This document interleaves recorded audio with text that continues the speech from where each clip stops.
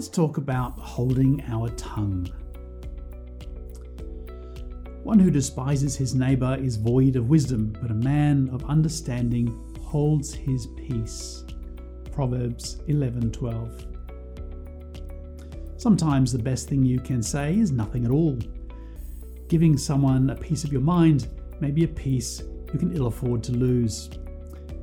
There is grace in overlooking an offence, mercy in not taking retribution, and forgiveness in answering gently to a harsh critic.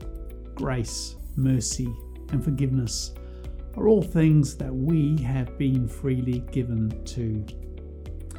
Leaders sometimes seem to act with impunity and cut loose on staff when things don't go our way.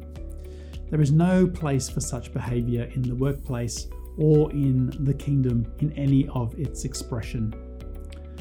Let's treat others as God has treated us. Thank goodness He does not give us what we deserve. Why not treat others as God treats us? Our businesses will be all the better for it. Quick prayer. Help me bite my tongue sometimes, please, Lord. Amen.